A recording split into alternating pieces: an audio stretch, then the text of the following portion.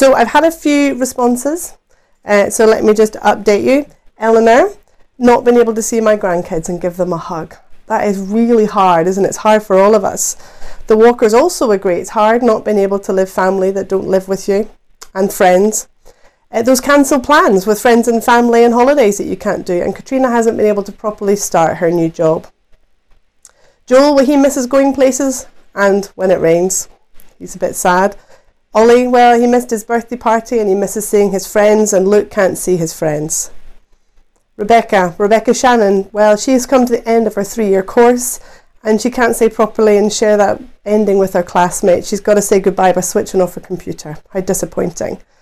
The Bennett boys, they can't see their friends and playing rugby is what they miss. Janice, she's missing Cherish, the opportunity to get away to conference at the end of the month, and Victor and Janice's 25th wedding anniversary. Well done, Victor and Janice. Joseph, he's disappointed because he's getting bored. Clearly his parents are not up to the mark. And Jessica is disappointed because she's not seeing her friends, and I've had something else ping in. Theo, disappointed about not getting to nursery, and Cara feels the same about school. Good quality teachers there, Cara. Excellent. So it is good to remember, isn't it, that life is full of ups and downs. And that sometimes plans don't go the way that we want. Some of those ups and downs are funny, but some of them most definitely are not. Let me tell you a story which has its own highs and lows in it. It is the story of a young man. Well, he was the youngest of 8 brothers, and they lived on a farm. His particular job was to look after the sheep. Not a popular job. See, you're pretty isolated out there in the hills. It's just you and the sheep. One day, a famous prophet arrived at the farmstead and he asked to see all the sons. The prophet said he'd been sent by God to choose one of the young men. Well, none of the older sons were satisfactory, so finally they sent for the youngest son. And then he was the one the prophet chose. Over the next while, life gradually changed for this young man. Well, you see, he was regularly asked to play the harp to soothe the king. He single-handedly defeated a mighty warrior, an enemy of the kingdom. All those months in the hills, well, they were becoming useful. Over time, this young man, his name was David, found himself well established in the king's household. He was a successful military man, best friend to the king's son, and finally, he married the king's daughter. Life was going really well. But unfortunately, David's king, Saul, was beginning to realize David was going to supplant him. And he was becoming increasingly jealous. You see, David was much, much more successful than he was. And over time, his jealousy turned to hate. And David had only one option. He had to escape, for his life was in danger.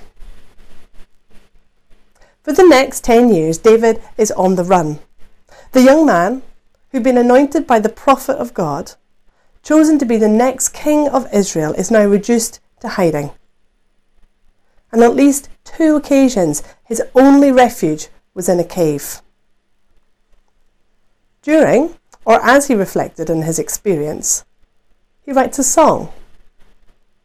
Aaron Jack is going to read the song for us. It's called a psalm. And it's Psalm 142.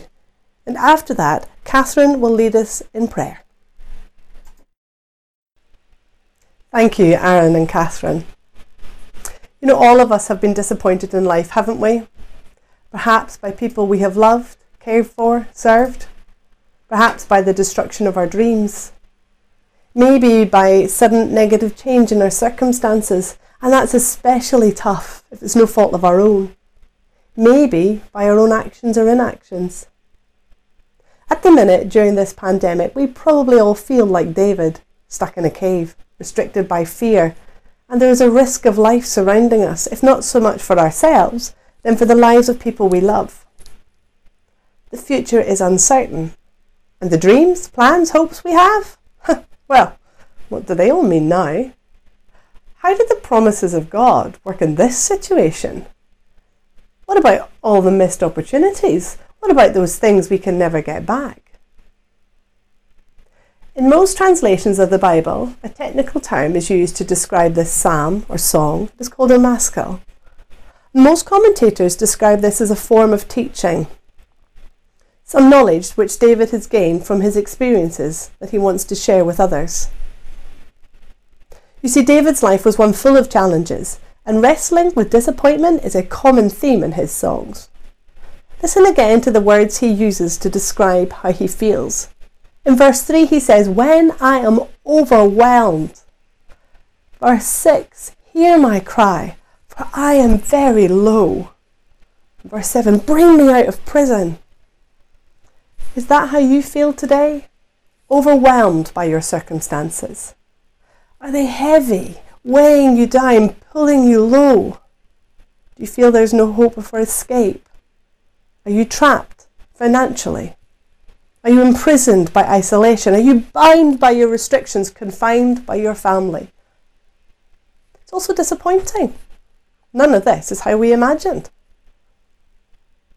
What is wonderful about David's words in this psalm is his honesty.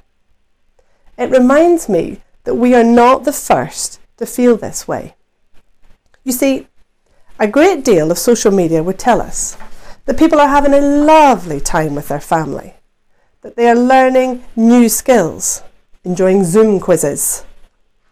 They're transforming their gardens, filling their days with creativity. Well, we may see or hear this, and then we become disappointed. We become disappointed with ourselves. We become disappointed with our friends or our families. We become disappointed by our gardens, our homes, our resources. It's hard to remember that although there is truth in what has been posted, this may not be the whole story.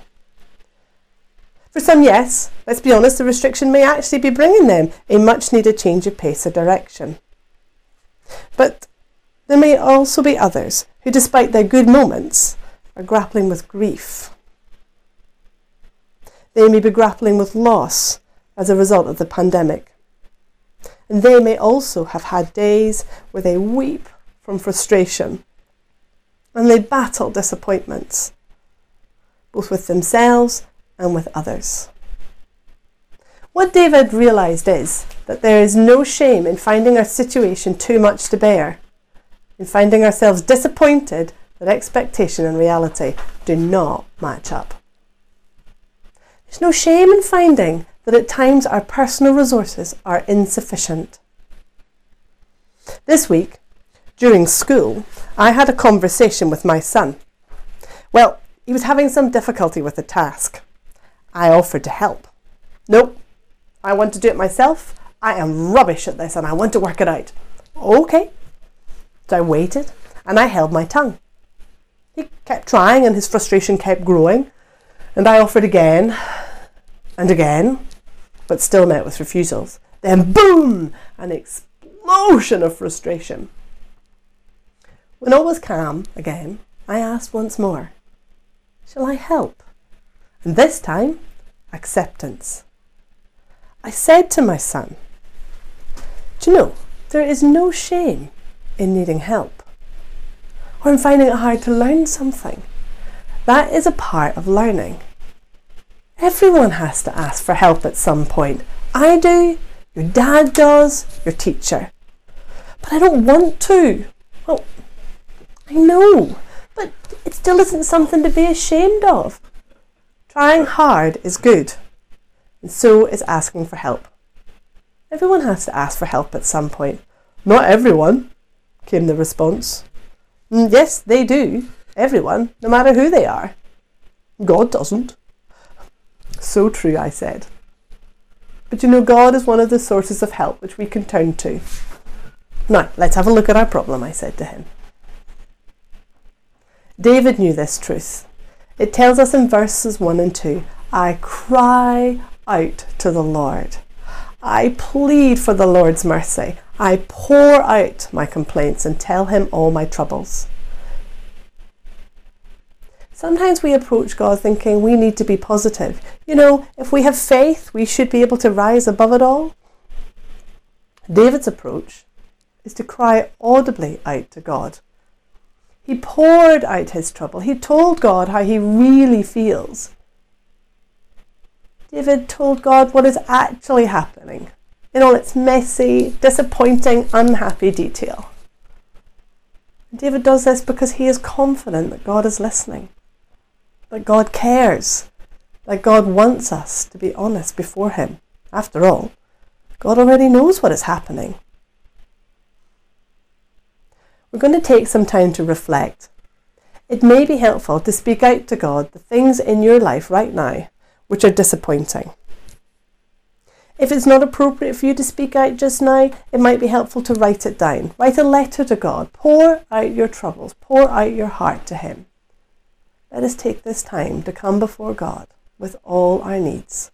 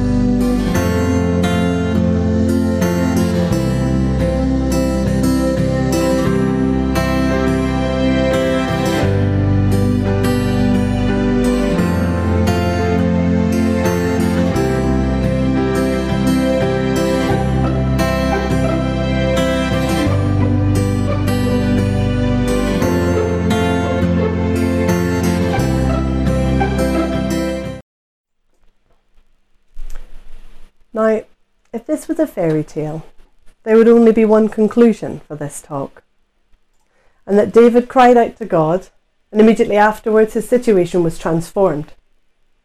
However, David remained in this cave for several months, and in fact his situation became even more difficult. Gradually, a group of 400 discontented, outcast men join him, and he becomes their leader. Just to add another layer of responsibility in an already challenging situation. So why does this psalm give us hope? David writes in verse 3, "When I am overwhelmed, you alone know the way I should turn." God knows the steps which brought David to that cave. God knows the decisions of others and the decisions David had made, both good and bad. God knows the unfairness of Saul's hatred of David, and he knows the burden of caring for a group of men in the wilderness.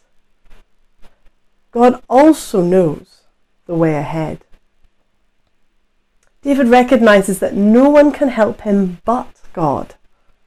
Verse 4 and 5 say, "I look for someone to come and help me, but no one gives me a passing thought. No one will help me. No one cares a bit what happens to me. Then I pray to you, O Lord, and I say, you are my place of refuge. You are all I really want in life." When our friends and family disappoint us and we feel alone, God still sees and hears us. When we are disappointed by our own actions or failure to act, God still loves and he forgives us. When our dreams are like dust blown in the wind, God says there is still a hope and a future. our finances are stretched and we are frightened, God says, I will provide all you need. When we have nowhere to turn, God says, I am with you always. When we cannot see a way out of our situation, God offers us his wisdom and his peace. When our spirit is so low and we do not have the energy to drag ourselves up, God says, have some of my strength. When our home is a pressure cooker of tension, God offers us patience, love, and protection. What God doesn't promise, and the Bible shows us this clearly many times, God doesn't promise that he will always remove our challenges or lift us out of situations. And what God won't do is force you to accept his help. In the same way as my son needed to accept my offer of help, we need to accept God's offer of help. If I had tried to force my son, he would not have listened. He would not have explained his problem properly. See, this is the God David trusted in, one that he came to willingly because he felt God was his refuge. God was his place of safety. Do you want to know God as your refuge? Do you want to be able to call to God like David did in the midst of your deepest disappointment and to know that someone is listening? Well, you can, for God is waiting for you. God is the one who can supply all our needs. God is the one who loved us so much he sent his son to die for us. God tells us he's able to do more than we ask or even imagine if we're willing to acknowledge that we haven't got sufficient resources and turn to him.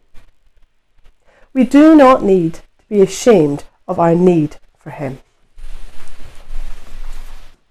You see, David had 10 years of struggle, but despite his flaws and despite his missteps, he did become the king of Israel.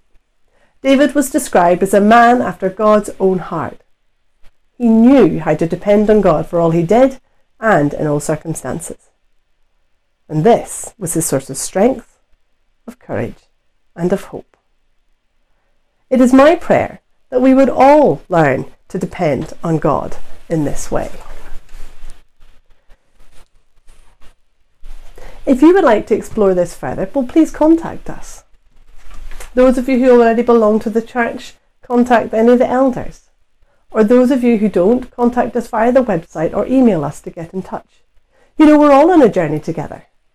We're all seeking to know more of God in our lives.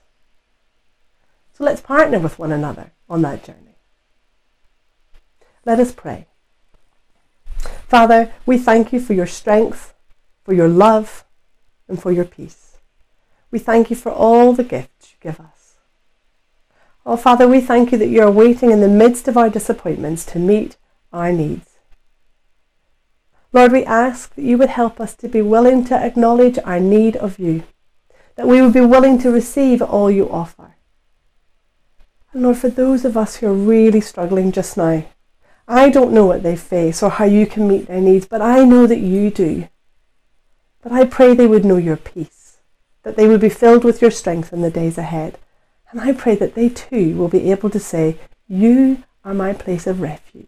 You are all I really want in life. Amen. Victor and Janice are going to lead us in worship, and then Justin will close our service for her. May God be with you in this week.